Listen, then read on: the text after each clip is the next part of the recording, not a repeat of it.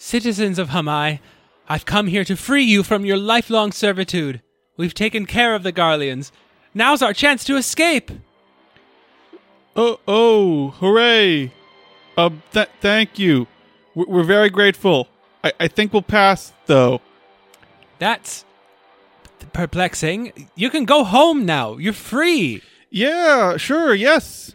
Only the Garleans are about to take us to this really sweet party they're throwing. They said there'd be a lot of cat girls and bunny boys, and sex work is legal and regulated in Garlemald. I know what it's like to lose all hope and want to give up on the cause for freedom, but know this. You can make sex work legal and regulated in Doma when you take it back. We're not ungrateful, really, but that's a lot of paperwork. It just sounds really fun on that island. Someone told me that Xenos brought his Triple H tequila, and they got Fallout Boy to do an unscheduled performance. Okay, that does sound dope. Consider this, however. The nearest Aetheryte is still in Hamai, and that's like 20 minutes away. So the Wi-Fi on that island is gonna be terrible. Knowing this, would you still willingly give up your freedom? Oh, cripes, I didn't think of that. I really need a good Wi-Fi to manage my Rice Futures portfolio. Oh, thank you for talking some sense into me. I better head back to Hamai. Yes.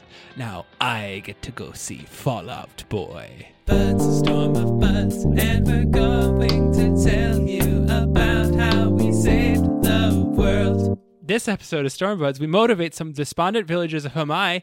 We participate in a much better grand tournament, and I don't know. We clear a pass at the very end? I guess. We become the Khan. We do. Which is kind of a big deal. I don't know. I like that one. Welcome to Storm Buds, everybody. I'm your warrior of light, Jerome. Barbara Walters, rest in peace. And I'm joined by my co-warrior of light, Alex Ham. Barbara Walters, rest in peace. Say hello. Oh shit, that's right. I forgot that she passed. Oh my god. That's because it happened a little while ago. Good evening. Hi, welcome to our podcast. This is our Final Fantasy XIV MSQ recap podcast. Today's episode, we are covering Stormbud levels approximately 44 to 46. That first half of Yansha, and I don't know why I put the stank on it. The first half of Yansha. Hey, what? Don't we keep talking about making these shorter? Nope.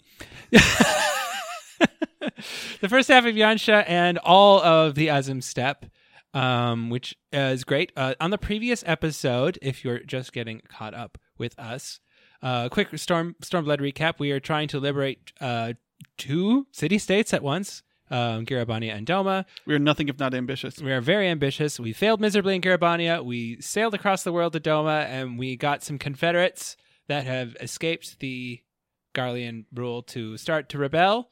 And now we're trying to get to the citizens of Doma to do the same thing. Oh boy, I'm looking at my notes. I'd forgotten how far back this whole thing starts. Oh, like yeah. This picks up right after we free that village, and then everything else is after that. Right. This is going to be our longest one for a little bit, because the way that Stormblood is told is just a little, like, it's broken up on purpose to make the story beats a little more interesting, but for podcasting, yes, that means it's a little bit less predictable. But yeah, it's kind of like a zone and a half. We just did an entire zone and a half. So we're going to try and get through this as long as I don't ramble too long about some stuff. Barbara Walters, I guess. As long as I don't read large stretches of dialogue verbatim. That's true. Yes. Of course, the pre-recap content, though. I don't know why we do this pre-recap. Maybe we should do this post-recap content. Do you think we should do side quests afterwards? We can fit it wherever. We can fit it. It is my show. Our show, but really my show. I own it. You're the master of ceremonies. The master of ceremonies. The MCJB. Let's talk about our side quests. I recently got back into Hades. I've been talking about this, but I recently got back into Hades. The game, I bounced off it after about 18 hours first time. I really gave it a fair shot. It didn't click with me because I was stuck in that. If you're not familiar with Hades, it's a rogue-like kind of, but it has a loose narrative based on Greek mythology. You're Hades' the son. You're Zagreus, right? Your main character trying to escape from hell. And I got to a point where I was like almost beating Hades, but it was getting really grindy and dumb. And I was like, I don't really care about this story that much because I'm like, I love Greek mythology, but I feel like I still feel this way. I still feel like it's not quite hitting the same level of depravity that Greek mythology has. It's definitely missing the goose fucking, also. You sound way more positive about this now than you were when I was talking to you about this like 2 days ago. Well, like finally once I did beat Hades and I actually got to do fun mechanical power spike stuff, like that's just goofy and like more fun gameplay. Writing for me, like great, I'm going to record this and I'm going to start an argument, but the writing for me is not great. It's all very vague. You don't know nothing. I'm not going to explain anything for no reason. Have you seen credits on that game? I don't know if I've seen credits. I've seen Persephone a few times. So it is a very drawn out story. I mean, it's a story like really drawn out, but I'm like I don't. I'm sure they like. Anyway, there's a better way to have told what they're about to tell. I'm certain because I am uninterested in the story, but the gameplay is fine, and also the mild critique I have about the aesthetic is that like the black outlines of it. The whole comic book of it all, I think, does take away. It does take away from the legibility of everything because everything looks like it's really interactable with that stark black outline. Oh, that's a fair point. Yeah, so like it's all, like the environment. I think a lot of the background. Hopefully, Hades 2 does a better job of this, but like a lot of the background could have a little bit less like definition and more color, if that makes sense. More different. No, it does make sense. Yeah. I think particularly when you get up to Greece, it's really it's really egregious. So it's like, oh, this is supposed to be really beautiful, but all these bushes have a dumb like black outline on them. And I'm like, I don't feel. I'm like, anyway. Plus, everyone sounds like they're talking in a cathedral all the time, and when they're not, even they're out in the open. Like Hades is out in the open. It's like, there's nothing to bounce the sound off of. I did one sound booth, but no, I take your point. Okay, well, that's my side quest. I spent 3 minutes talking about.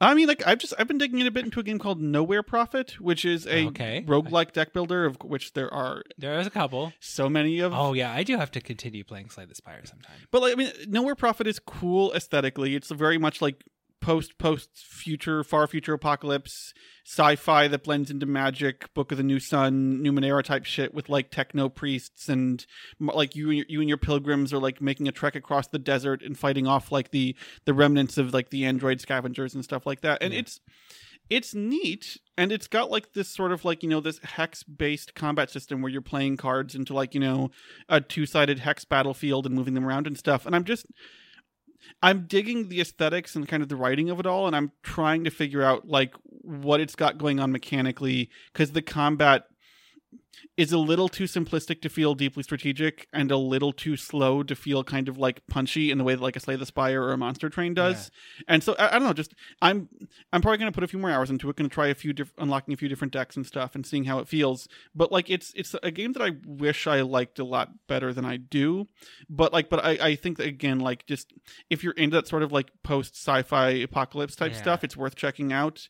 But right now I'm trying to figure out how to get the game systems to grab me. Yeah. I'm looking now and I'm thinking, man, I spent about 5 minutes explaining and recapping the story of Final Fantasy XIV for our audience, prepping them for that recap, and then I spent 3 minutes talking about Hades, and you spent 2 minutes talking about this. So next episode, I think we're going to do our side quests at the end. You know, that makes sense. Okay, 20 episodes in, we're figuring out the format still. So we're still an infant by podcast. Now I got to recap it again. We're going back into the main story quest. Headed into Yangsha, the capital kind of province of Doma, the aforementioned oppressed city-state. And our first quest is titled Silence in 3 Parts, I believe. Yes, that is correct. And we head into Yangsha.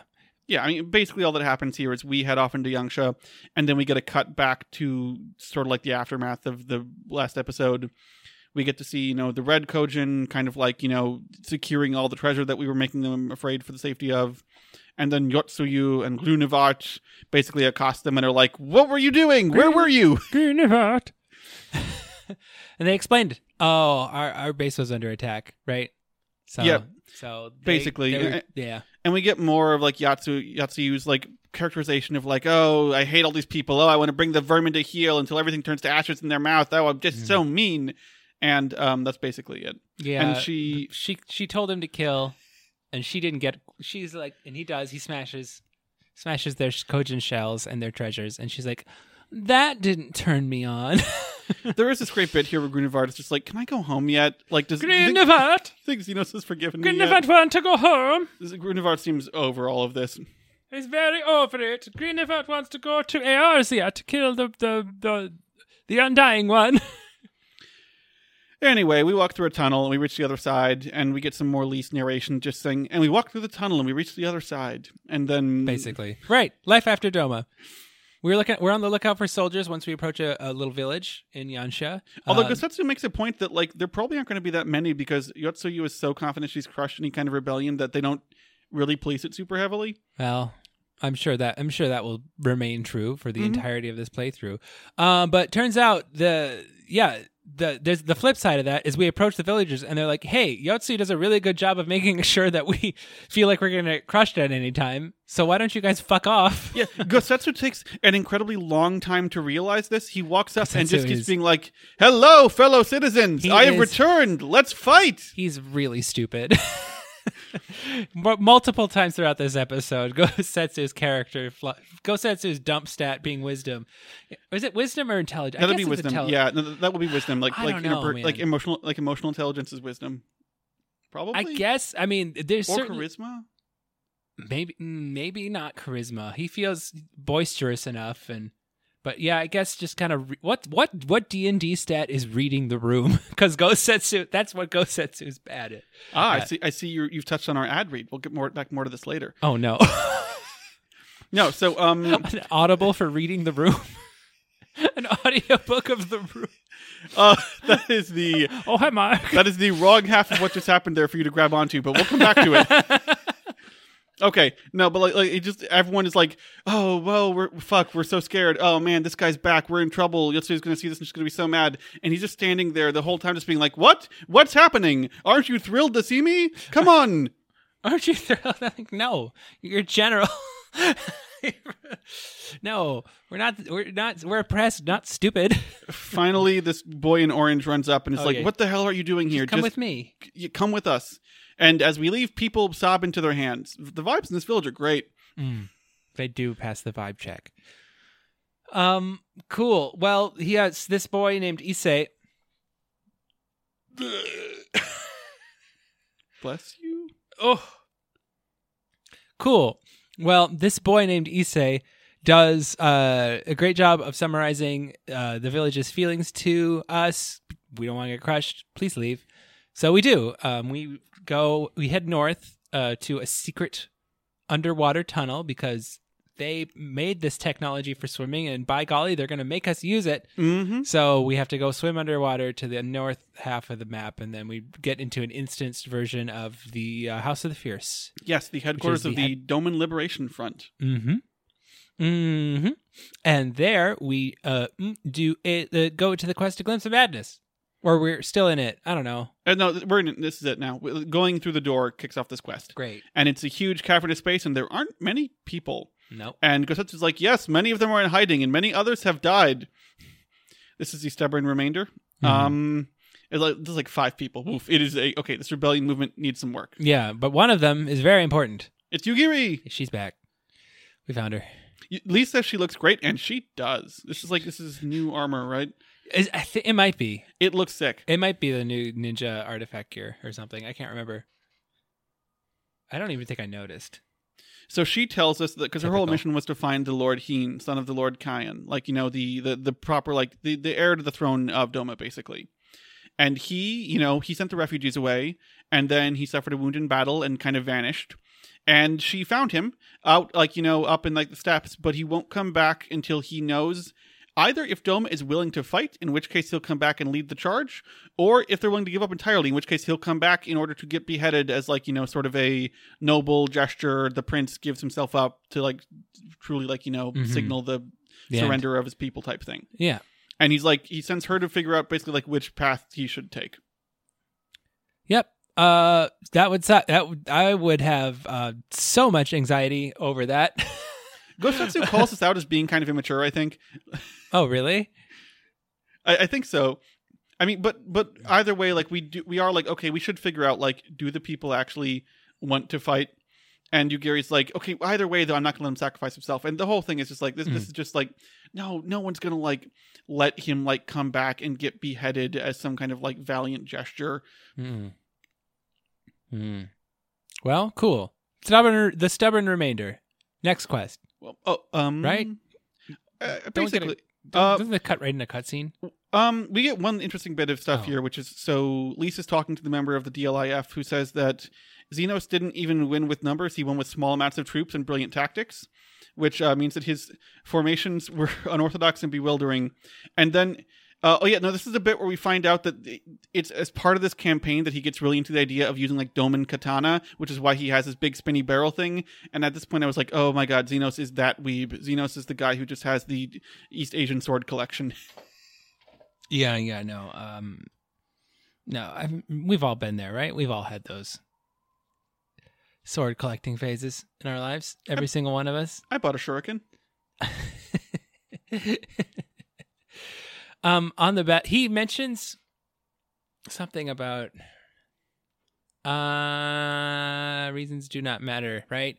Something about Xenos that is hinted at here but repeated is that he believes in, of course, the hunt, and the reason for it and just the reason for fighting doesn't really matter to him too much. Yeah, like he wants to create more enemies because it's more fun to fight, and the more enemies he creates, the more people he has to fight. Does not actually care about winning so much as he cares about the struggle of it all. Which, like, is a good mindset to have for getting better at something. Yeah, good evil fantasy villain logic, bad strategic oversight of an imperial sector logic. Curious how those two things are going to intersect in the plot.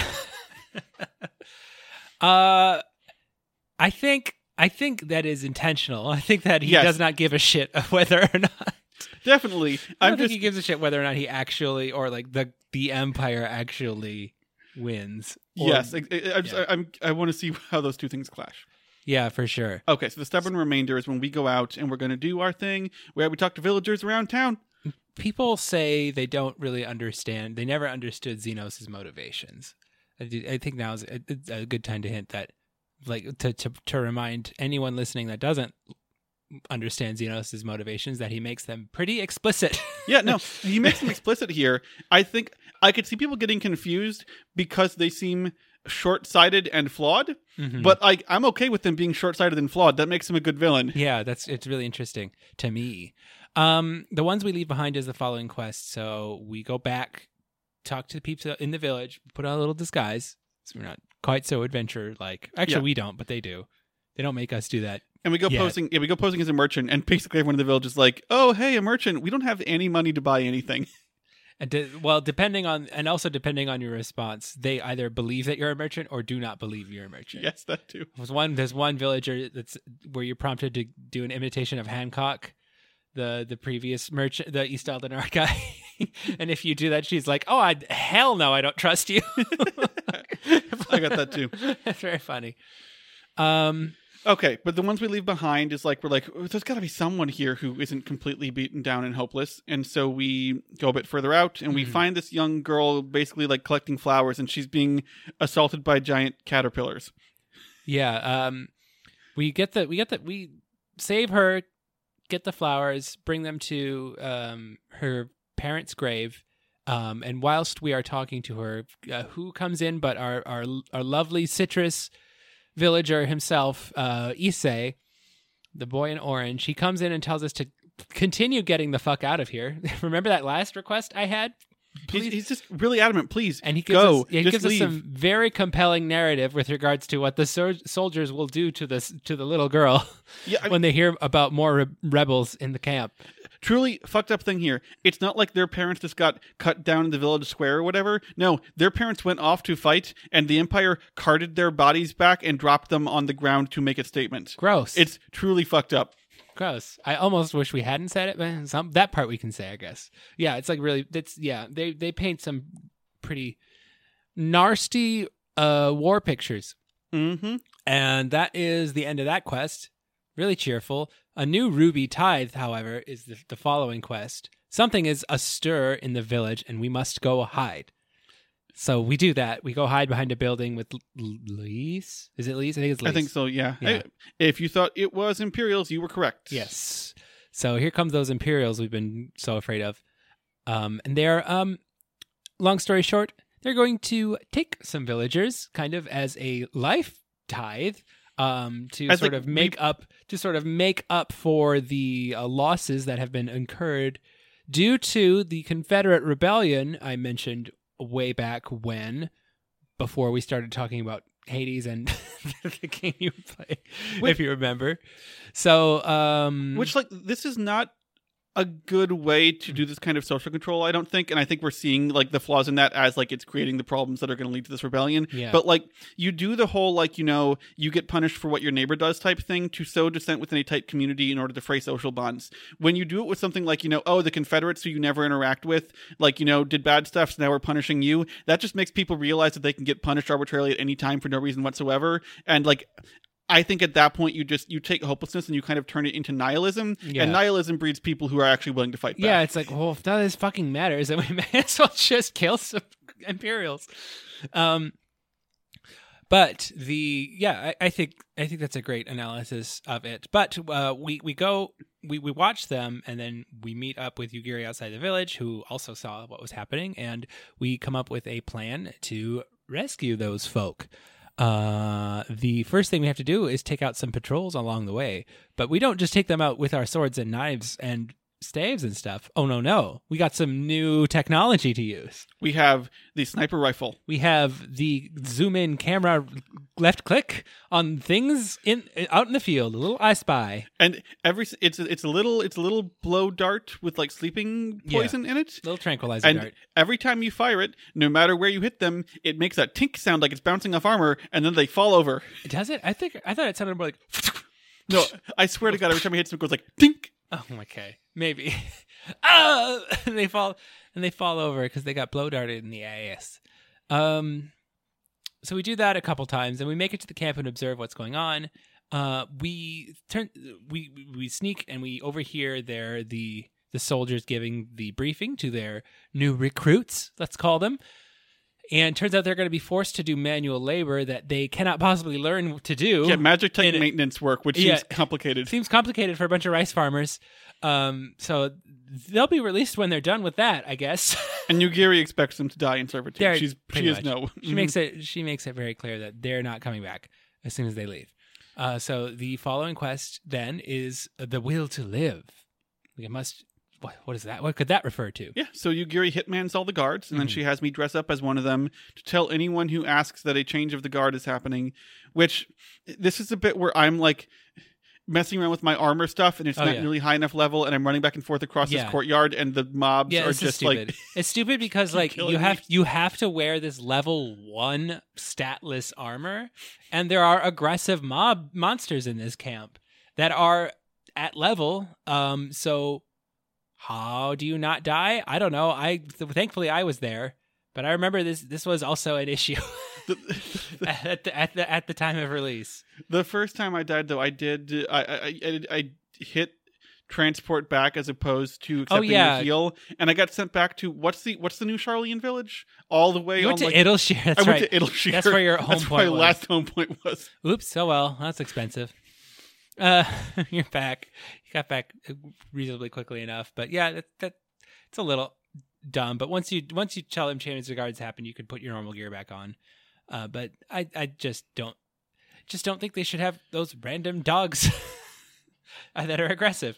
Anyway, we rescue the villagers, and I don't totally understand Yugiri's plan here. Just rescue them to go where? Back home to the village where the Imperials are definitely aware of everything that just happened. But she's like, she bids them to flee anyway. Like, just go literally anywhere. Anywhere's better than here.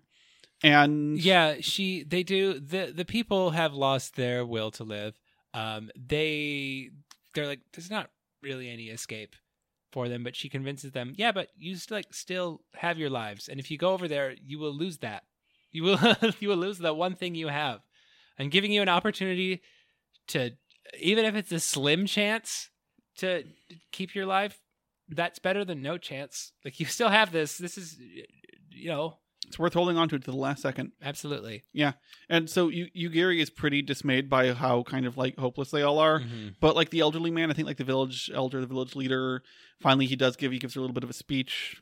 And, and like they kind of have this moment here in which the villagers finally do agree to sort of be like, okay, fine, we're going to run, we're going to hide. We don't know what's coming, but you're right. It's better than this. And Gary vows by all the kami that she will free all of them. So she now is more resolved than ever to, to free her people, to liberate this land. Right. She reflects on the shore a bit after this, and she Daughter of the Deep. Good quest. Yeah. Daughter of the Deep. We get a bit more of why she left her homeland to free these people, and we also inform her that actually we ran into her parents while we were down there. We know this place, and we saw her parents, and it was a really touching moment where she at least got to a third-hand account of the well-being of her folk, because as we learned, especially if you do the side quests down there, but like once you leave that village, you kind of can't go back.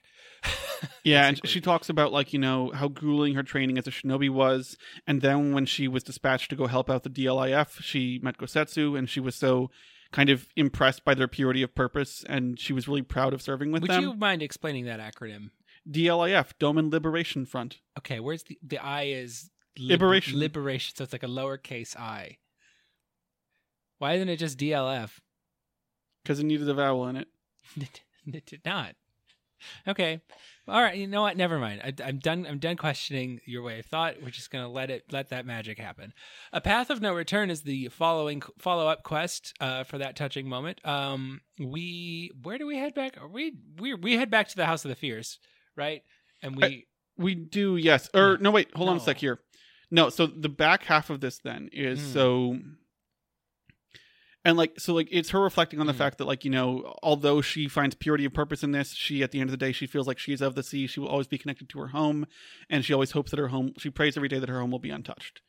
And she confided this to Lord Heen. He gave her some words of wisdom, and that meant a lot to her, and it's part of why she is so loyal to him. And she's never given up on that dream, even when she had to flee to Eorzea. And so it's a really sweet moment between us. And then Imperial airship flies overhead. Oh, yeah, that's right. That's so we're like, uh-oh, that's weird. I don't know why, but like what we do about it. Where do we go? We go back to headquarters. So we go back to HQ. Yes. Okay, we're back to HQ because we saw the Imperial airship. And news is that the Crown Prince Xenos is coming back to Doma in that airship. We think basically as a result of the recent events in Girabania. They're worried that subversion is spreading elsewhere throughout his domain, so Xenos is here to kind of make a personal appearance. For show. Yugiri's immediately like, great, let's kill him now. Cool. Sorry. So everyone, basically, we do... Right, this is a path of no return. Yugiri really wants to just go out and assassinate him right now.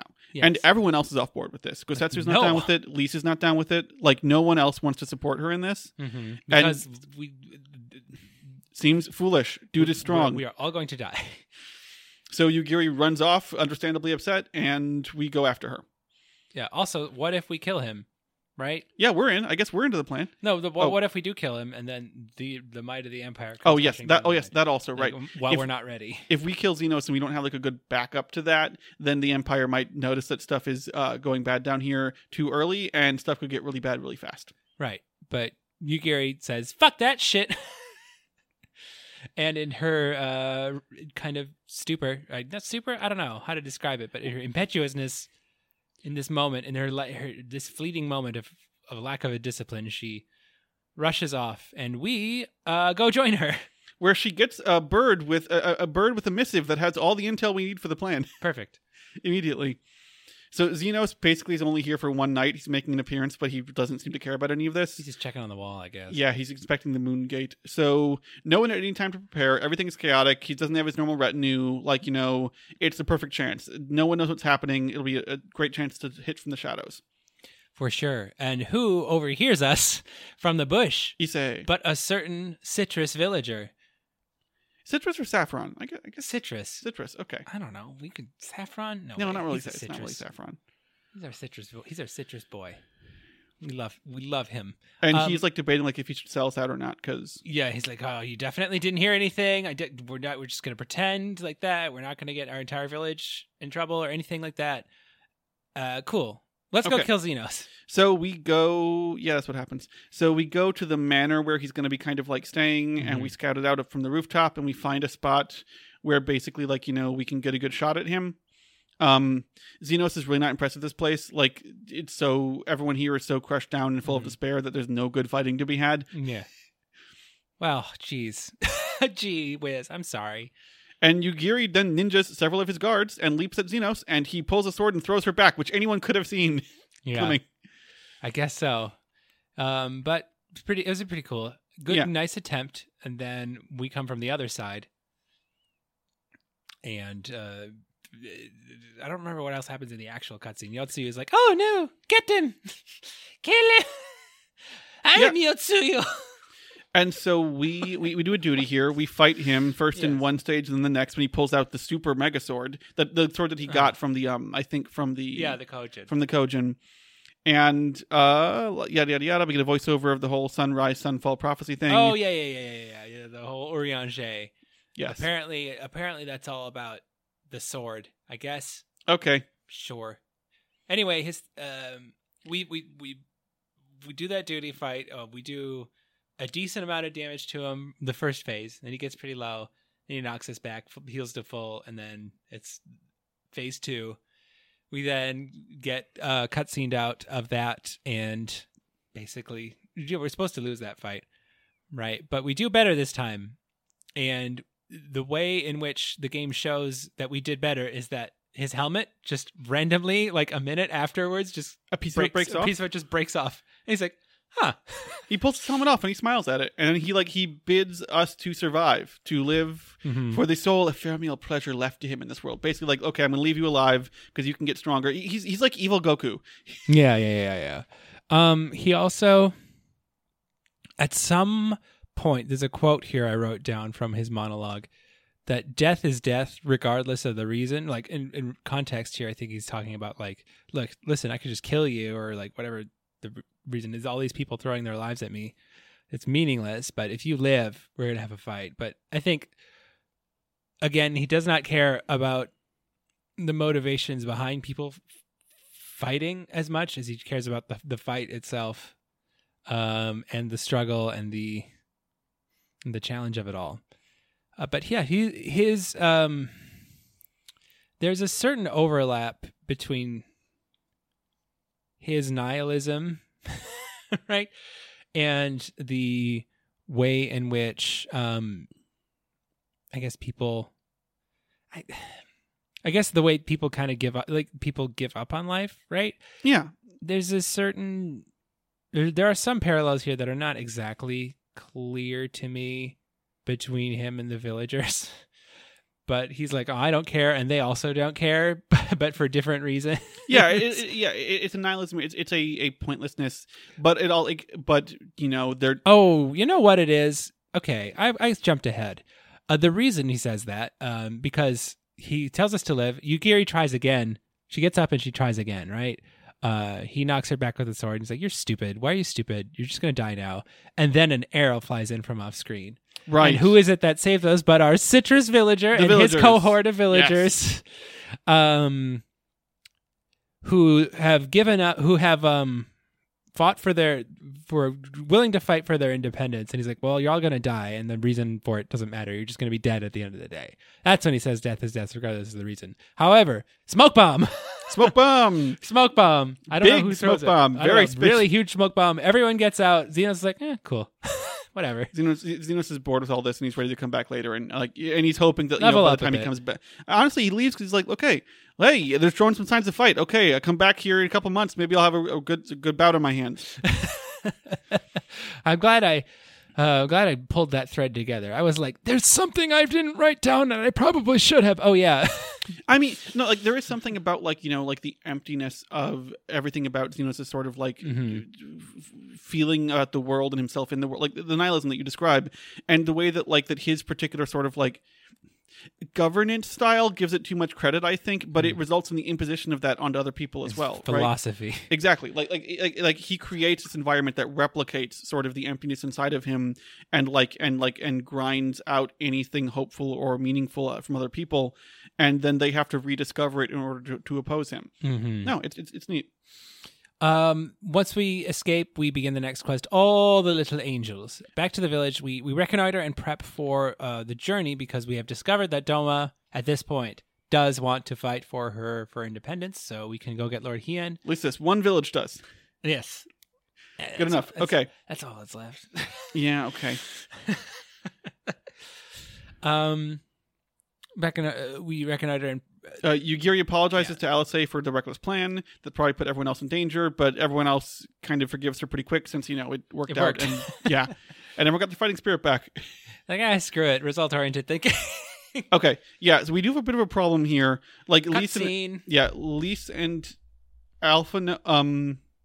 Lise and Alpha have caught up with us, apparently. And we do have a problem because we've made it very obvious that we're here and we're doing this, so the Empire knows that now.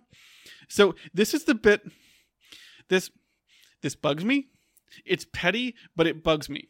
Oh, okay. Alisaie says it's time to hand it over to the, quote, preeminent tactician with which she shared a womb, a.k.a. Alphino. Alphino is not the tactician. He's the strategist. Alisaie is the tactician. Yeah. Alisaie is the one who plots operations and does, stuff about, She executes the plans. She's adaptable. She knows what it takes to actually achieve the strategy that Alphino sets forth. For example, Gabu, remember that little kobold? Yes. She's the one that's saying, hey, maybe we shouldn't kill every tempered. Hey, you know what? Maybe there's life to be preserved and we should be showing these beast tribes compassion. Yes, exactly. And also, Alphino's whole thing is managing troop movements and diplomatic relations and things. He's not at all a tactician, but whatever. Yeah. Yes, no. Bit of an interesting. I don't know. We could interpret it that maybe she doesn't see herself as highly as she should. But yes, I think maybe. I think worth pointing out. That's true.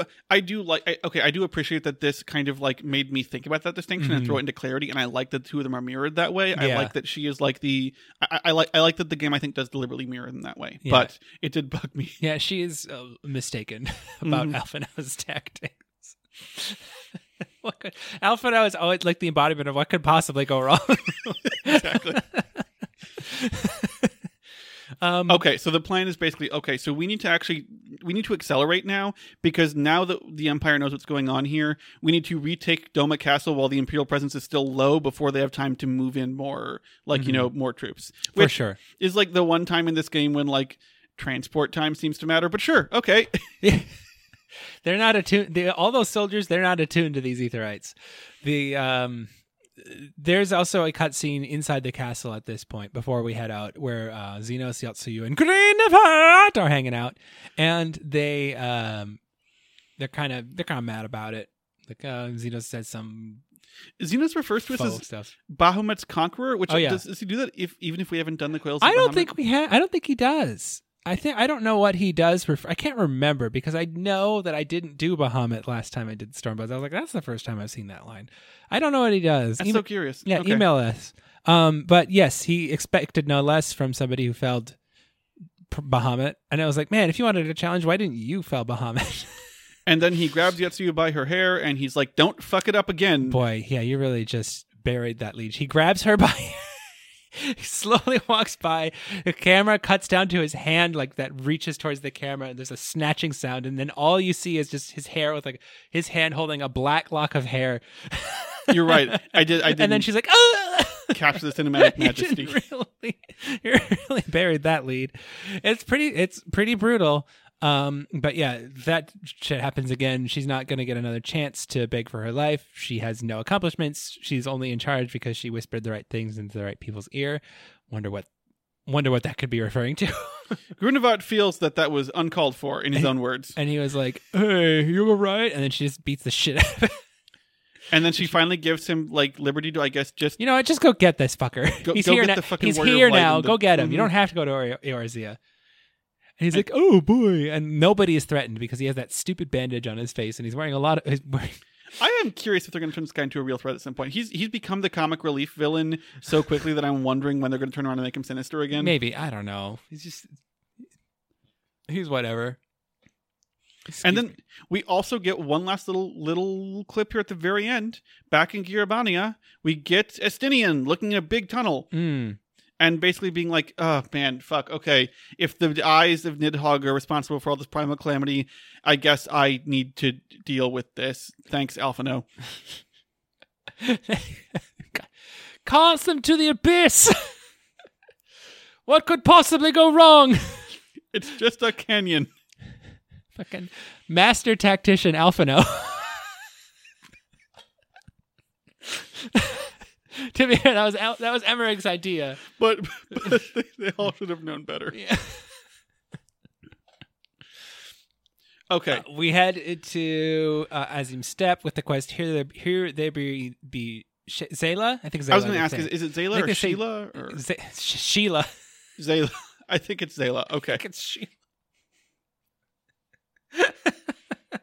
Yeah, I think it's Zayla. That's the problem with X. X is tricky. X can be so many things. Yeah, that's our fault for not having more letters that could differentiate the distinct sounds that other languages make. Okay, but anyway, we are off to the Azim Steppe. Yes. This zone opens up very nicely. Get more narration from Lise. I don't know, something about... I remember when I walked there and it was cool, I guess. Yeah, it's basically, it's fantasy Mongolia, wide open plains, kind of like nomadic peoples who like live on the land. There's these encampments scattered about. There's these like jutting up rocks across the landscape, and there's a big bowl in the center. Big bowl. There's a big old bowl of cereal, just waiting for us to scoop it up. Absurdly large bowl, really. Like compared to the size of the map, the bowl. The bowl is a pretty big chunk of the map. It's bowl-orific. It's basic intro to the zone. We just talked to some folks. We meet up at Reunion, get the crystal. Reunion is this kind of marketplace where all the tribes do barter. We learn more about like the tribes are sort of like they're always in motion. They're sort of always in conflict, but like, they have rules about stuff. Reunion is supposed to be neutral ground. And also we learn a little bit about this upcoming Nadam, which is going to be this big sort of like tournament that determines leadership over all the tribes. That is a real thing. Nadam. That is a real Hungarian... Or Hungarian. What? What? Not even close. Not even close, white dude. Mongolian. It's a real Mongolian kind of tournament, or not tournament, or festival where people in different colored garbs share culture and dance. And that's not as far off as you think. I think native Hungarian peoples trace some of their heritage back to Mongolia. No. Okay, great. Yeah. Sorry. No, you're probably right, but. Anyway, the Nadam. Okay. Yeah, that's kind of the driving force in this zone. And but so we learn about it from a by talking around. We meet bunch of different tribes, get a kind of cliff notes on them from a lady who has seen our Lord Hien, but he was seen with a woman of the Mole tribe. So we go around. We have to do, it's another thing where we have to do say, and you, bless your heart, you went around to every NPC and you were like, excuse me, would you perhaps be a member of the Mole tribe? While I'm over here going from NPC, just being like, mole, mole, mole, mole, mole. Like fucking, like that scene in Goldmember with the mole. Remember that little nugget? Mole, mole, mole. I'm just walking up from Boots being like, you said you were self-conscious. Excuse me, you know where I can find members of the Mole tribe? So you're doing Shenmue and I'm doing Goldmember. But we find her. We find Serena. And everyone else we don't find in front of Serena is really offended that we would dare think that they were from such a weak tribe. People don't like the moles. No, they're kind of they're kind of the bullied. They're not sitting at the cool tables. We meet Serena, who has seen Lord Hien, but she really can't leave this village without some some of this stuff she's got to get. I can't She's remember what it was. bartering. We need to get Whisper Root so she can complete the barter so she can get an offering for the gods. Because the thing about the mole is that they're the ones who are the most in tune with the gods. Yes, they have a significant spirituality to their tribe. So we go support them. We go kill some root to help give her some extra currency for this thing to help them offer. And then she takes us to meet Lord Hien. Well, she doesn't even take us. She just kind of sits there while we go top to meet Lord Hien. Yes. Who at any time could have come down and said hi. Yeah, it turns out he was like literally watching the village from a bluff overhead and just let us ask around looking for him. Okay. I should have like gone up there beforehand to see if he was there. I didn't think about that. Oh, that's really funny, actually. I'll have to redo the entire MSQ until I get to Okay. But that brings us back to an impossible dream, which, like, we get back and we inform him that people are ready to fight. And he has this one kind of, like, snarky line at the top where he's like, that's a pity. Liberty's a lot harder to deliver than my head. And then he's like, okay, but look, it's an impossible dream, but he's not going to deny his people this dream. He's confused about who we are and why we're here, but he's happy to have us. Hey, and so nice to see you, Yugiri, Gosetsu, Yugiri. And third person... and they introduce us as Scions so that they can voice act the scene without having to say our names. And we can ascertain that he kind of speaks maybe a little too eloquently, maybe a little too flowery. I am all for flowery internal monologues and very, very, very purple prose in video games, and I guess Urianger really takes it to the extreme to the point where it's kind of campy. I don't know if Hien does it for me at this point. I grow to like him better over the course of he's fine. I don't hate him. I'm just like, at this moment, it does feel that the amount that he is preaching is a bit unearned. Well, and I hate to say that because it sounds like I think so highly of myself that I have to have my reading span attention needs to be earned. But like, we just like, if you just meet someone and you're talking the way like you meet someone at a party and you're just like, okay, well, this is the time, the impossible dream, and time for dreamers will dream, and thus the dreaming is. He's a little bit full of himself, not in like a braggadocio way, but in sort of just like a like you're talking about, like very sort of. I mean, it's sort of like it ties into actually the thing I wanted to touch on, which is that like. So the rest of this episode, the rest of what we're talking about, I enjoyed it a lot. Yeah. I think that the quests we're going to play through are fun. I think the writing's good. I think the characters are very good. It is also the case that like this is not technically a white savior narrative in like either in specifics in game or in broader like production context. Also, but we are marching into a place inhabited by a set of peoples who have a lot of traditions that are depicted as being bound up in honor and warrior culture, such that we can essentially win at their own contest and therefore assume their loyalty to bring them back as fighters for our own just war. Pointing out that at this point it's you could take white out of it because it's they're Asian, Asian voice acted. This is which yes, Hien is also one of the first. He's okay. I shouldn't say this, but like I think Hien is definitely is voiced by what's his name again? I looked it up because I was like, his voice acting is incredible. Voiced by in the English dub Andrew Koji, and does an incredible job. I believe just weaves the Doman words in with the English or the Eorzean, I guess, very fluidly and effortlessly, and it doesn't sound like he doesn't believe the things he's saying. I just think at a certain point you could have just been like, all right, cool. This is what we have to do. We're going to do it. And maybe we'll talk on the way. Well, you know? Yeah. And also like we could have talked on the way. He feels I think it is a part of his characterization that he feels kind of entitled to like He came in here, and yes, admittedly that they nursed him back to health, and he spent time among these people and everything. But he does now feel kind of entitled to participate in this tradition that has a long history that he has not been any part of. Oh no, yeah, the plan itself is fine, I think. But honestly, because he checked. He had plenty of time to check to see if it was whatever. He just seems a bit presumptive, I think.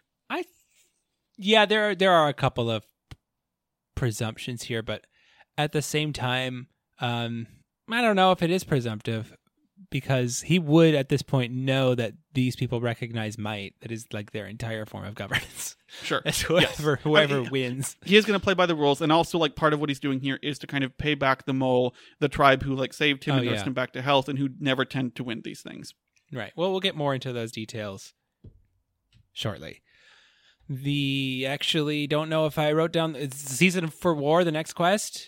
I think we just did did Impossible Dream. Stars in the Dark is next. Right. Oh, okay.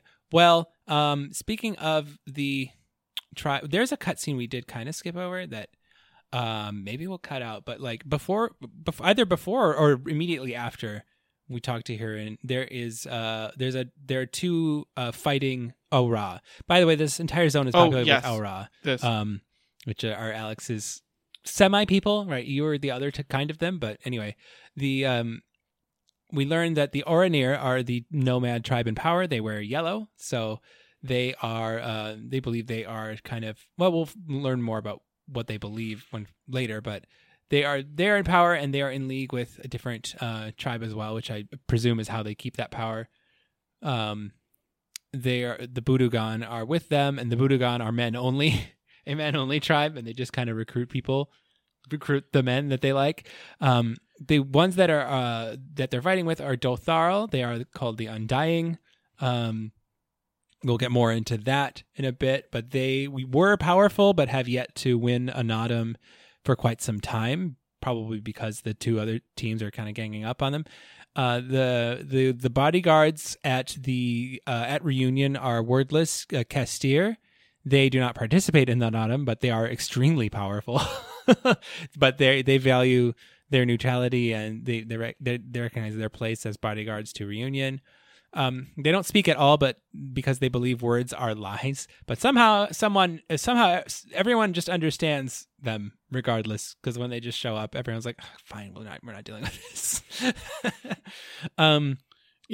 As you're laying all this out, I'm realizing why I enjoyed this so much. Yeah. Because the one thing I keep saying all the time is I want to know what people actually believe, and this whole set of quests is just running around this zone and being learning what everyone believes. And with every chunk, you get a different perspective, and a different objective for different person kind of telling the story, and it's really refreshing.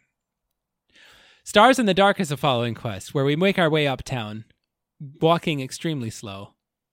We do. Well, I walk extremely slow. You get to fly. I get to fly on my sweet gorilla mount, my sweet 50 million shining gold gorilla mount.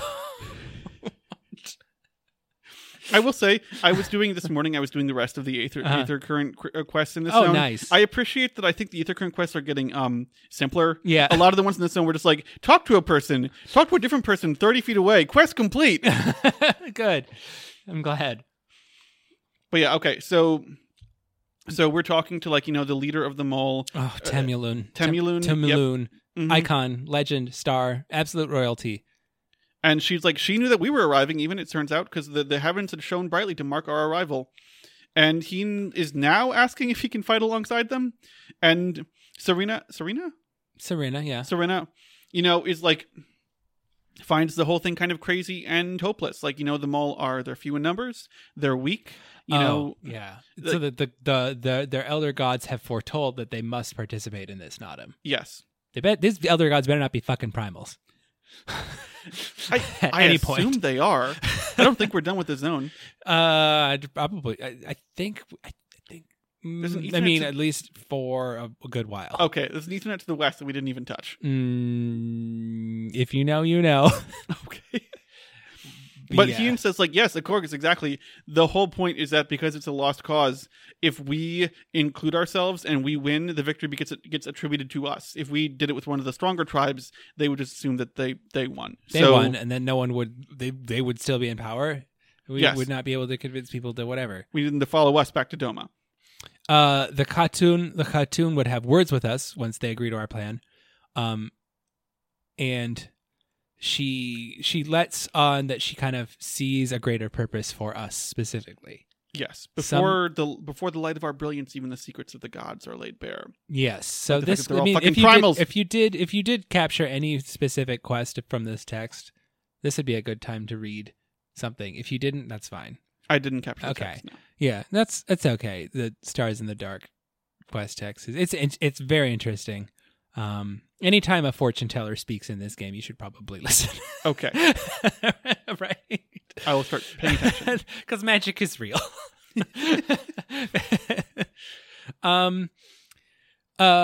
So to prepare for this festival, Serena has a plan for us. She says we are going to have a cool ass feast, and everyone's like, "What?" And she's like, "What?"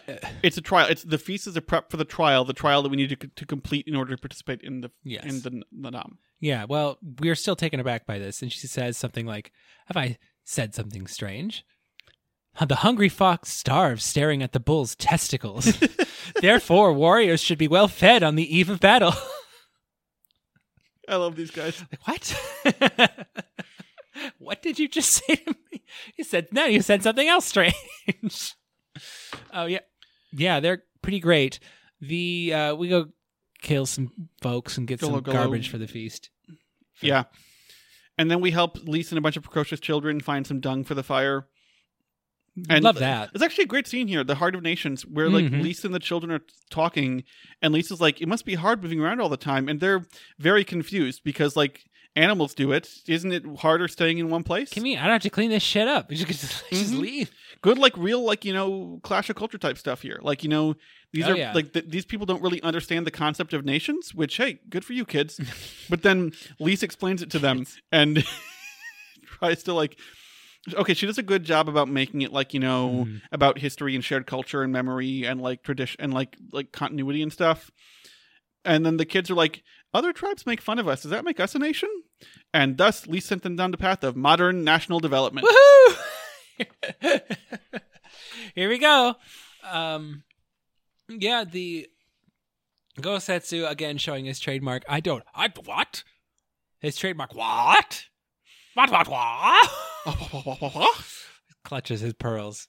Gosetsu and Hien have a nice chit chat after a spar as well. They go off to spar and they're like, "Oh yes, remember when you were a boy and you had a different name? I'm going to dead name you right now because I'm certain that nobody with long bunny ears is listening."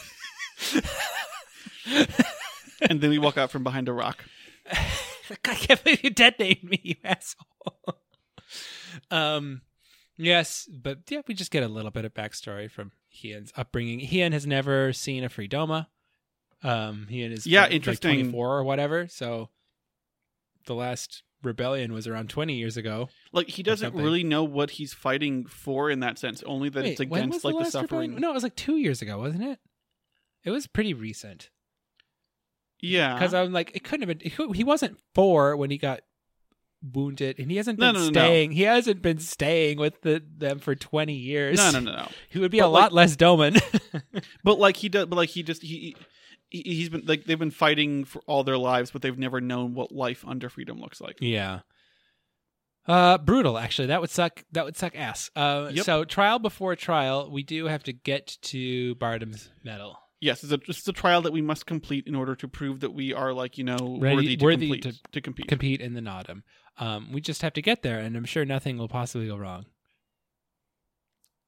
Turns out a lot could possibly go wrong because there are a ton of asshole competitors trying to fucking kidnap us. Yes, the full route over. It's just like we walk across the map, and like at every turn, it's just like we're being beset by fucking brigands. Jeez, stop! That's a good strategy. Whatever, we make it there. Yeah, well, we take out some of their numbers and we along the way, and we make it to Bardam's medal. And Bardam is just this heroic figure that walked a journey, and we must walk his same journey through the mountains And to prove our worth. Tame some animal at the other end? Yes, tame a certain animal called a yole at the other end. In the footsteps of Barnum the Brave is the quest where we do the dungeon. Oh man, if you know Barnum's Mount, you know this is a slapping ass dungeon. This dungeon's great. It's very pretty. The first, it's just a bunch of ribbons and more kind of Black Hills like, but Mongolia. I don't know, Mongolian sort of semi-flat, hilly mountain and kind of texture. Whatever, it's cool. It's beautiful, beautiful geography. The first couple pulls are pretty rough actually because there's like an extra mob or two that aren't normally there, but we made it through just fine. The first boss is a big old elephant, and then he stuns us all, and then summons his cats and sheeps to do other stuff. We have to run out of the way of the cat and sheeps. The sheeps and catses. Kill that, go down, kill some rock people, run to the second boss, a really big rock person, and oh boy, this one's a different one. Rather than actually fighting a boss, you just have to dodge a bunch of mechanics. Yeah, which I failed at regularly. You did pretty bad. Yeah. It's like the spirit of Bardem himself, I guess. I don't know. Bardem knows how to do mechanics, and you better too. So that's just a pure mechanic check, which is interesting, and very, very easy. So long as one person does them all, which honestly I did them all because I've played this game way too much. You can collect the treasure and move on. We jump down a cliff into a ravine where we kill some butterflies and get run over a couple times by some absolutely massive Indiana Jones boulders. Yeah, big boulders, big Elden Ring boulders. And then at the very end, we fight the Yole. Yes, at the very end, we fight this Yole. It is a big purplish, grayish mauve bird. It's a mauve bird. Beast Griffin. thing? It's a bird. And this fight, it's pretty tricky if you don't know what you're doing. There's a lot of feathers flying around, a lot of AoEs to dodge. There's a mechanic where you have to turn away from him, otherwise he will confuse you and have you run around and attack your party members. And 2 of my party members failed this mechanic and turned their faces directly at me. I was one of them. And I very much almost died. Which you're the healer, so that was thankfully, not great. thankfully, yes. That's why I run healer. In these dungeons, I'm like, listen, there's one person that could fix it. It's me. It's the healer. So yes, we were all right. I think our other DPS was a summoner though, so even if I died, they could have rezzed me. So we were fine. Really, I'm just being dramatic. We beat that boss. We beat it up a bit. It does the same thing that Teoman does, where you have to beat up its wings and then beat it up again. But we get it. And then we go back, we teleport back outside. Lise runs out after us. She's like, I knew you'd be done first, you stupid blessed bitch. And then we hang out. We hang out. We blow the yell whistles, and they're like, yeah, you're pretty cool. So they come hang out with us, and we get a nice little mount. Yeah, big new mount. Mm-hmm. Just a teeny tiny mount that's not a giant. It's not an absolute fucking massive. Truly absurd. Bird. And then Gosetsu and Hien emerge also, and it looks like we're ready to go. To go. And then we are beset by a pretty large contingent of Oranir and Budogan. And they say that their Han wants an audience. They want an audience, and he's not like to take no for an answer. So we're like, all right, fine. And Hien's like, I mean, if it all goes according to plan, they'll fight for us anyway. Might as well go along. Yes, might as well go. Right, so this brings us to the bowl. So we are taken up to the Dawn Throne, which is the name for that bowl. We're up in that bowl, and we're gonna snack on that cereal. Yep, that's all we're doing. That joke has no legs whatsoever. It's full of Captain Crunch. That's it. It's full of fucking lot of Captain Crunch. We meet the children of Azim, which is appropriate for the quiz. That's the quest title. Okay, we're getting arrested by the Oranir for no reason. Anyway, we meet Lord Magni. I don't know. It's just named Magni. Brother Magni. Brother Magni. He's kind of a prick. Yeah, and he's like, look, you're here to pay tribute. If it's satisfactory, you'll get the favor of the sun, which is their deal. And then Lise really doesn't want to bow down and serve him, but he's like, look, you swear fealty to the sun or you die. Simple. It's great. So he gives us some chores to do. The then labors of Magni. The party is divvied up, and Batu, his right-hand man, is to assign the tasks. And first thing he does, he says, "You, the red woman, you will milk our beasts. To grow strong, one must be well fed, and we have great need of kumis and cheese." And raise your hand if you have misread the sentence, "You will milk our beasts." Every single time you've done this. I did not, but you sure did. Okay. I think a lot of people have misread that sentence. I was like, whoa! Okay, well now I'm going to see it that way next time. It's got milk in it. When I record my version of this podcast with some other news app 6 years from now. Stormbuds. Oh, God. There's also this bit here where, like, Hein's playing it's kind of his cool sort of, like, like, just not snarky, but, like, cool, smooth self. And he's like, look, we barely know your customs. How will we know to serve you? And Magni's like, silence! Do not mock us! Shut up. We go get some swordgrass from under the lake. It's a pain in the ass because you have to get like 8 of them and you have to swim. And they made swimming technology, and god damn it, you're going to play with it. Honestly, swimming controls in this game are better than they're most fine. Yeah, 3D they're games. better than like Monster Hunter 3U. For the love of the moon, we learn. This is a kind of a quest where yes, we go learn. Take some time in captivity to learn the objective or the belief system of the Ornir people. Yeah, what happens here is like we do all the stuff, and Hein's like, "Great, so like, did we earn the right to leave?" And he's like, "Oh no, you didn't earn the right to leave. You get a boon of your choice." And we're like, "Okay, can that we boon learn?" be leaving? No, you can learn some lore. So to do that, we meet outside with somebody, and he's like, "My lambs have been lost." We have to go. We're like, God damn it. You dropped a very helpful marker on the map to find my the God. One of the lambs is like castle. on a little ledge on the other side of the castle that you have to like wrap around completely. And I was like, just go. I don't want to wait for you to figure this out because it's stupid. If you don't have flying, it's a pain in the ass. Maybe I could have lifted you up there, but I wasn't going to. It was fine. But anyway, so after we do all that, though, then we do get, a lot of sort of background on, like, what is the mythology of all these people. There is Azim of the sun, and there is Nama of the moon, and, they were like, they were rivals, but then as they saw the way that their children came together, then they became lovers, but then they realized that if they were lovers, the sky would fall apart, so therefore they must be ever apart, sun in the day, moon at night, and then they sent their avatars down to the world to be embodiments so that they could walk during the day and night, and so the first Oronir was, like, the avatar of Azim, and there was an avatar of Nam as well, and it's all interesting. Mm-hmm. I'm skipping kind of through it because I don't know how super relevant it gets. Well, there's a couple connections. There's a couple connections I want to make that are not apparent to you. Okay. There are 2 somewhat allegorical entries in the 12 that are similar to this. There is Azima, the goddess of the sun, and Nymea, who is the fate spinner, the goddess of fate. Which is not the moon. Interestingly enough, Menfina is the goddess of the moon specifically. But there is still a certain the interesting thing to note here is that there is an independent correlation between the names of their folklore and the names of ours. I mean, that's how mythology works. Yeah, that stuff spreads.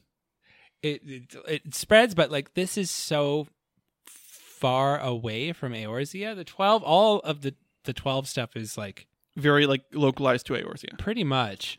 So it is, I think, of note.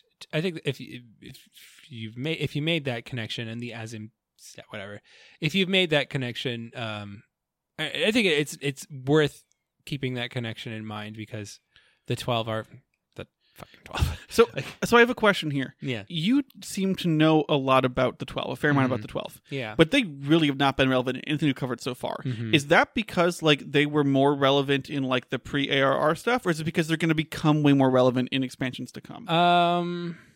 Or is it just because I would say both. Okay. I would say both of those things are true. There's also a lot of side content in A Realm Reborn. That's that true, which I have not touched. Fleshes out people's beliefs, the 12. So yeah, there's also also in Heavensward, blood people's beliefs in Halone. Yeah, Halone is the one I get the most sense for. Yeah. Okay, but anyway, we also like part of this then is that the Oronir see it as their place to sort of like make the rest of the Zila kneel the way that a father disciplines a son. It's like a very paternalistic way of looking at the rest of their people. Right. And it's like, ew, gross. Okay. The sworn enemies of the sun is the following quest. So the next favor we're going to do for Magni is we're going to go scout the Dotharl out. Those people, the Undying, those two tribes that were fighting in the camp before. That was a little microcosm of the greater geopolitical landscape of the Azim Steppe. And while we're doing that, Lise and Hien are sent to the brig. To stay as hostages. Really fun. So Gosetsu, we we run there and we scout it out with Gosetsu and we save the lives of one dude.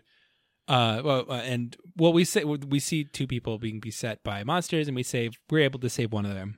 And the other one dies. The other one dies. The person who lives is grateful and is really sad because he mentions that dying to random monsters in the field is no proper way for there's no honor the in that. Dotharl to die. Yeah. And so this is when Sadu marches up. Mm-hmm. She is great. She's their leader. And she wants to know who we are as outsiders. And we just say we're travelers here on behalf of the mole who want to learn more about them. And she's like, ha, ha, ha. The mole are little lambs who are weaklings. Come, walk among us, see what real warriors look like, and feel despair. They're very confident, mm-hmm. the Dotharl. Which, good for them. This is a bit of a rough looking settlement, and we're going to get into it, but like... Yeah, keep getting into it. Get into it now. The Dotharl, and like Gosetsu, Gosetsu's kind of put off by how callous she is towards the guy who just died, mm-hmm. but like the Undying are caught in this... Says, bring that corpse! The Undying are caught in this interesting moment between, like, it is their belief that they believe in a very sort of literal reincarnation, which is to say that, that if you die as a warrior, then, like, your spirit gets reborn into the body of, like, an infant. Their infants are all named after, like, warriors mm-hmm. who have recently died. The idea is, that your soul is continuous, that you, like, inherit skills and like, your spirit and stuff like that. And they believe this very strongly. And so, like, it's a huge part of, like, how they approach life and death and everything. They are also, I think, starting to try to grapple with the fact that, like, their numbers are dwindling because more of them are dying than are being reborn. Mm-hmm. And like, the game doesn't actually quite get us directly into the heart of that tension. I think it's kind of like, it's a little bit early for that, but it's interesting. I enjoyed sort of seeing like, oh, these are a people that like over the next 15 years need to figure some stuff out about their belief system and their way of life, because like the material conditions are coming to a head with the spiritual conditions. Mm-hmm. Mm-hmm. Once we learn about their plight and belief system, once we're at the front of their gates, Gosetsu says, "You bitch is crazy!" Basically. That's stupid and dumb, and I hate you. And everyone is like incredibly offended. What he actually says is that's madness, but what he may as well have said was what I did. Because he just walks up and insults their entire way of life. It's like, and they're all like, "Wow, okay, shut the fuck up." Yeah, we walk around town and learn a lot of stuff I just talked about, basically. And just do whatever freaking spy work you have to do, you dumb losers. And we're kind of like, it kind of seems like the only thing that's going to save these people from the wrath of everyone else is Hien's plan. Yeah. So we learn about their specifics of reincarnation. There's that it transcends gender. It transcends a lot of things. These people they believe that they have to relearn their way of life, rather than, having their own life. They just forget everything. Some of them are self-conscious about it. I mean, one guy who's like, I'm like the reincarnation of a great swordsman, but I'm really bad at swords. Yeah. So we then learn that the previous person whose corpse was so callously dragged into the village was given back to the sands, and we go and Gosetsu offers wants to offer some words, and Sado's like, well, that's all. Talk about stupid. They're dead. What? They're not going to hear you. It's great. But we do. But go anyway. And then he says, when I first heard the tales, I could not help but a scoff. Another queer tribe, I thought, with still queer customs. It's like Queer great. rights and beliefs. Yeah, cool. And it's actually a good moment with him because he talks about like what death means to him as a samurai, which is like, the conviction that if he dies, he will die serving a higher purpose, and that puts his soul at peace. And he doesn't want to die yet, but he's able to confront the reality of death because he feels himself to be serving something greater than he is. Yeah. And it's good. It's good insight into who he is. Yeah, it's a good insight into the racist, ableist, homophobe. It's a good conversation. Good. I enjoyed this conversation. We cut back to a conversation happening within the Dawn Throne, which is not as good. No. So after that kind of moment, you had particular bones to pick with this one. Yes. So this next cutscene, we cut back to Lisa and he in a prison, and I guess I still kind of like Lisa and Hien, but I would not want to be in a prison cell with either of them. So Lisa's basically summarized all she saw in Doma, and she thought, man, when I first got there, I was like, how could they not rise up? And it's like, we've had this conversation 3 times. It's very repetitive. Like, did you not feel any despair at all, ever? Like, not even when your sister died and you changed your entire identity and just pretended like nothing happened rather than confront your reality? You just gave up on your own life so you could continue to live hers? Not even then did you feel despair? And he talks about it, and he's like, yes, that's how it is. People develop despair, but then, someone comes into their life and is able to rekindle the fire inside them, make them want to fight again. Yeah, in so many words, he says, if it's so easy, then if it makes so much sense to you, then why don't you just convince them? Like, if it's so obvious. And so I got some major points here for him just being like, okay, then great. Like, that should make our job easier, right? And then at this moment, she's like, "Oh yeah, I guess I did rather change my identity. I guess I will grab the future with both hands." But it's like, man, this whole still just harkening back to how that reveal, that sister reveal, just didn't really need to happen. I liked that at the time. Since then, I'm sorry that I'm ruining it for you. No, I like Stormblood a lot. Yeah. Stormblood overall, very consistent so far. Lisa's arc, kind of the weakest part of it. Yeah, she's okay. I like her. She's likable. She's likable, but this character isn't. She's well going acted. Anywhere. She's yet to go somewhere yet. It is like we're still at. I can't believe they're not fighting back. Which would make so much more sense if she was still Ida. Or if she was still that kind of dumb. I'm hoping this is the last time we have this particular conversation. We'll see. Okay. We'll see. I can't remember anymore at this point. It just all blends together. How can they not fight back? God, Christ. Okay. Anyway, as the gods will is the following quest. We report back to the Han. Yes. We learned.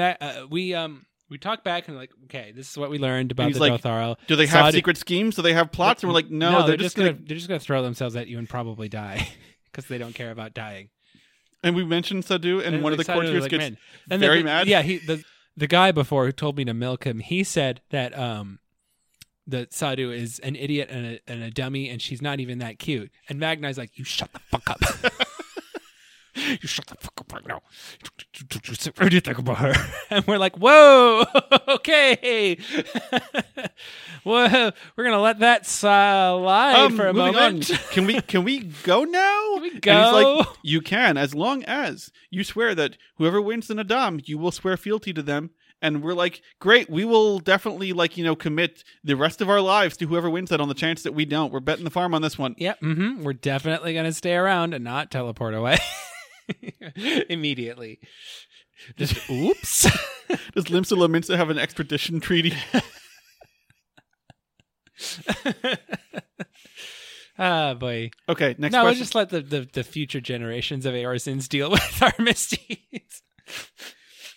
Yes, the following quest. It's just called Nadam. Nadam. I think it's called Nadam. Nadam. There's 2 A's in the front.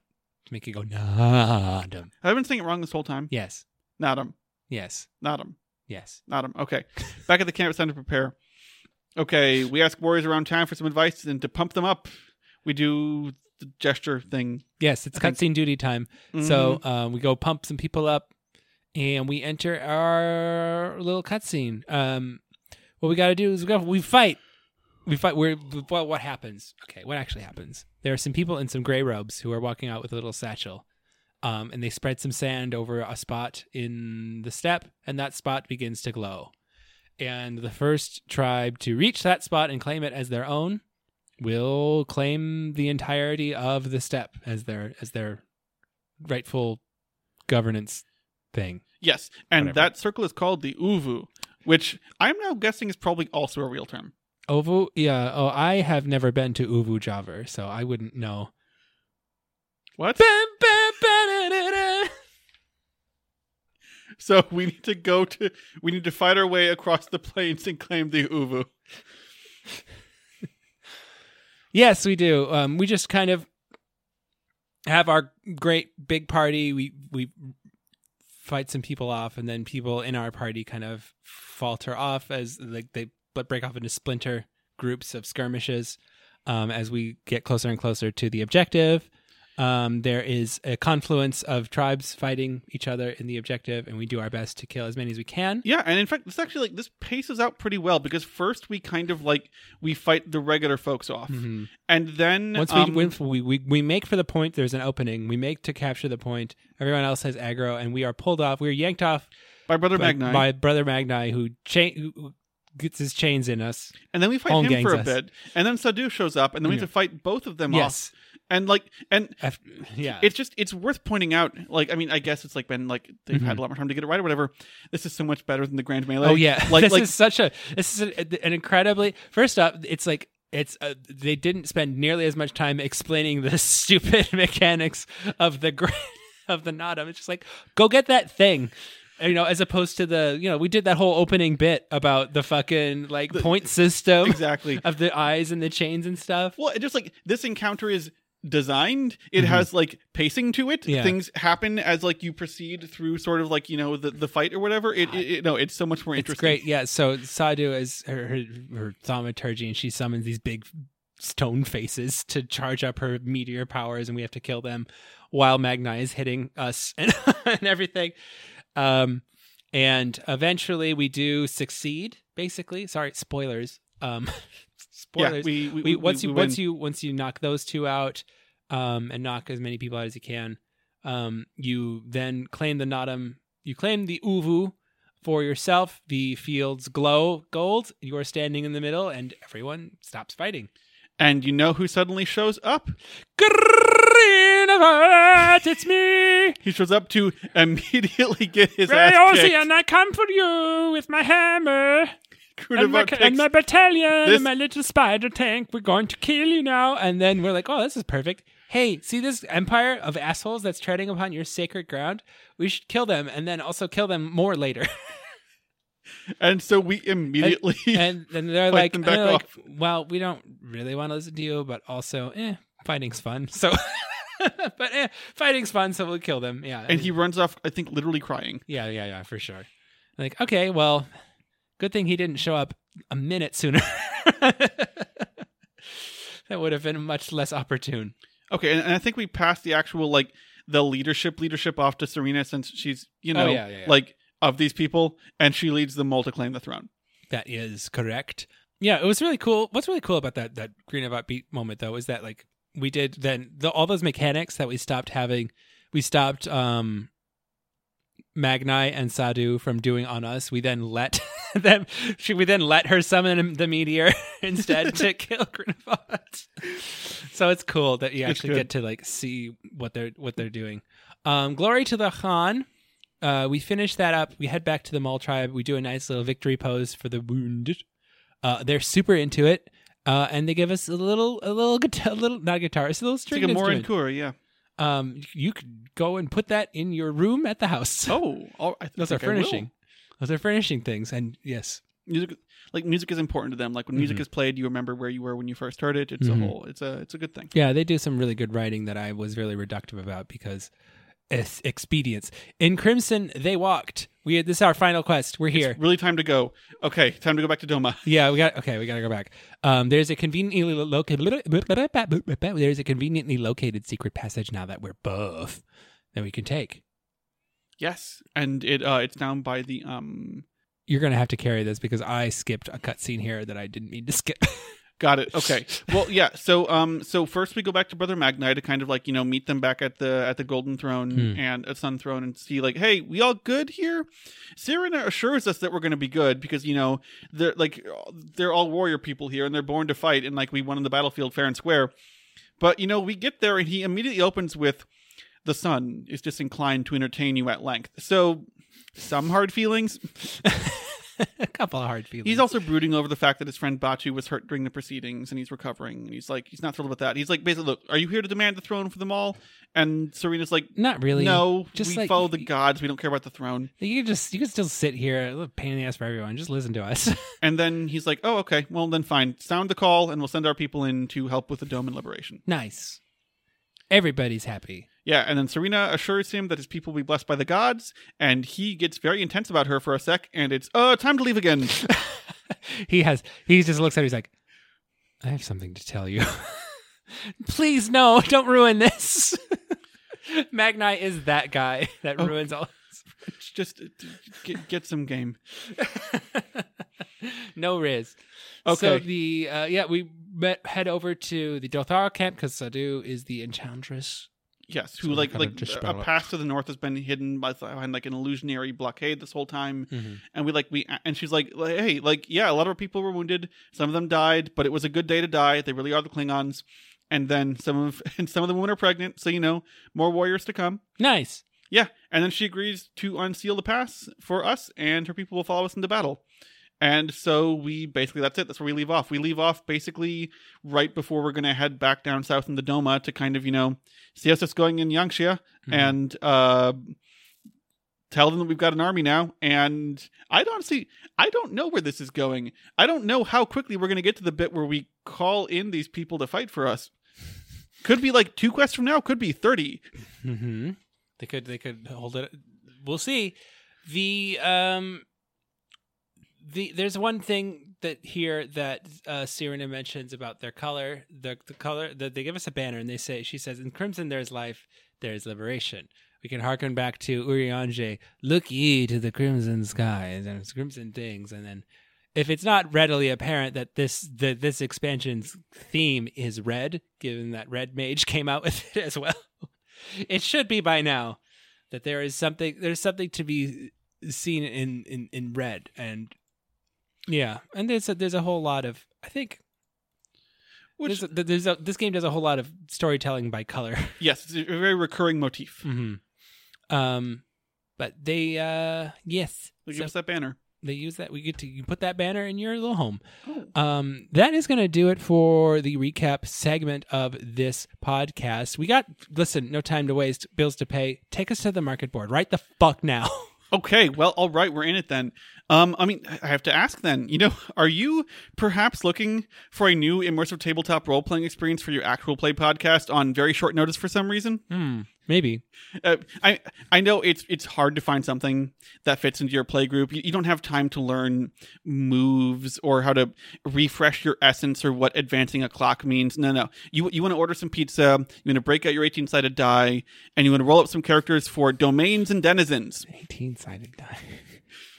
Domains and Denizens is the brand new hot fantasy role-playing game that uses most of the legally distinct rules that you're already familiar with to craft extremely familiar experiences. Okay. I started the campaign last week. I'm playing as a half-elk larcenist, lurking on the mean streets of the magical city of Thor's basement. And it's been really fun so far. Wow. Are you into tabletop role playing? Yeah, this sounds exciting. Yeah, doesn't it sound like something that you wanna get? I want to roll a gerrymancer. You want to roll a gerrymancer? Summon some jerrys? Yeah, get some gerrymandering done. Gerrymancing. Carve up the forsaken realms into distinct political entities? Yes, absolutely. No, everyone should, check out the core rulebooks for Domains and Denizens. Hey, it's a hot new game from a company that isn't looking to turn the game into an endlessly monetizable service game. Wait, half elk? You know what the makers of this game never did? Hey, makers of this game hasn't had to issue an apology within the last year for offensive racial stereotyping, making it into official supplemental material. Didn't cause one of its most prominent black creative freelancers to quit among allegations of a hostile work environment, and never covered for a known sexual predator working on their flagship product for literal years. Yeah, go look that one up. Oh, no. So, Oh no. Domains and Denizens, please give your money to literally anyone else. Oh my god. Oh, I had no idea about any of that, and I'm so glad I stopped playing that. I mean, it's so glad I stopped playing. Imagine, you know who you're talking about. Oh, Jesus Christ. Cool. Yeah, all right. Great. That's the ad. Great ad. I'm excited already. That's going to be that's our follow-up podcast. Burning bridges we don't even have. Oh, you can roll a bridge burner? Yes, bridge burning's a whole class. Oh, it's a whole class or like a subclass of gerrymandering. It's how you stop population movements. You see, every grid on the hex is a bridge connecting it to every adjacent hex. That's going to do it for this episode of Stormbuds. You can find us on TikTok at Stormbuds, Instagram at Stormbuds Podcast, YouTube at Stormbuds, right? Yeah. I should write this down. I think I say that every episode. I'm never going to. I'll remind you. And email at Stormbuds Podcast. I alternate. I make it real hard to discern which was which. It's one of those. There's not many accounts to be confused with. This is the time I'd like to actually announce the announcement I announced on the prior episode when I announced the announcement. Now is the announcement. We are going to live stream content recording. We're going to live stream our reactions and our note-taking section on the finale to 4.0 Stormblood. So, and that date is going to be at on the 18th of February. So, I believe. So this is coming out the 22nd. The following episode is going to cover the penultimate section of Stormblood. I can't wait to get out of this expansion, so I stopped saying Stormblood. I knew this was going to happen. That's going to come out on the 12th, and then that week is when, like that Saturday is when we would record content, I believe. Yeah, and that works for us. Mm-hmm, yes. So that's when we would do the end of 4.0. We may do like a little bit of the depending on where we end up. We may do a little bit of the preamble stuff so you can see the ending. But feel free to stop on by my Twitch channel, twitch.tv/JeromeHouse. Follow in anticipation. I considered doing a separate Twitch channel, but it's like, man, I stream this game. We stream so infrequently. Once every like 6 months. Maybe when we're, I don't know, this is a real thing, more of a real thing, we'll do more, but go ahead and drop a follow in advance, and we'll keep announcing this as the date gets closer. Very excited for that. I don't believe I have any other announcements to make at this time. No, I think I'm good as well. So until the next episode, Born from Buds, Storm of Buds, we've been the Storm Buds. Baby. Good night.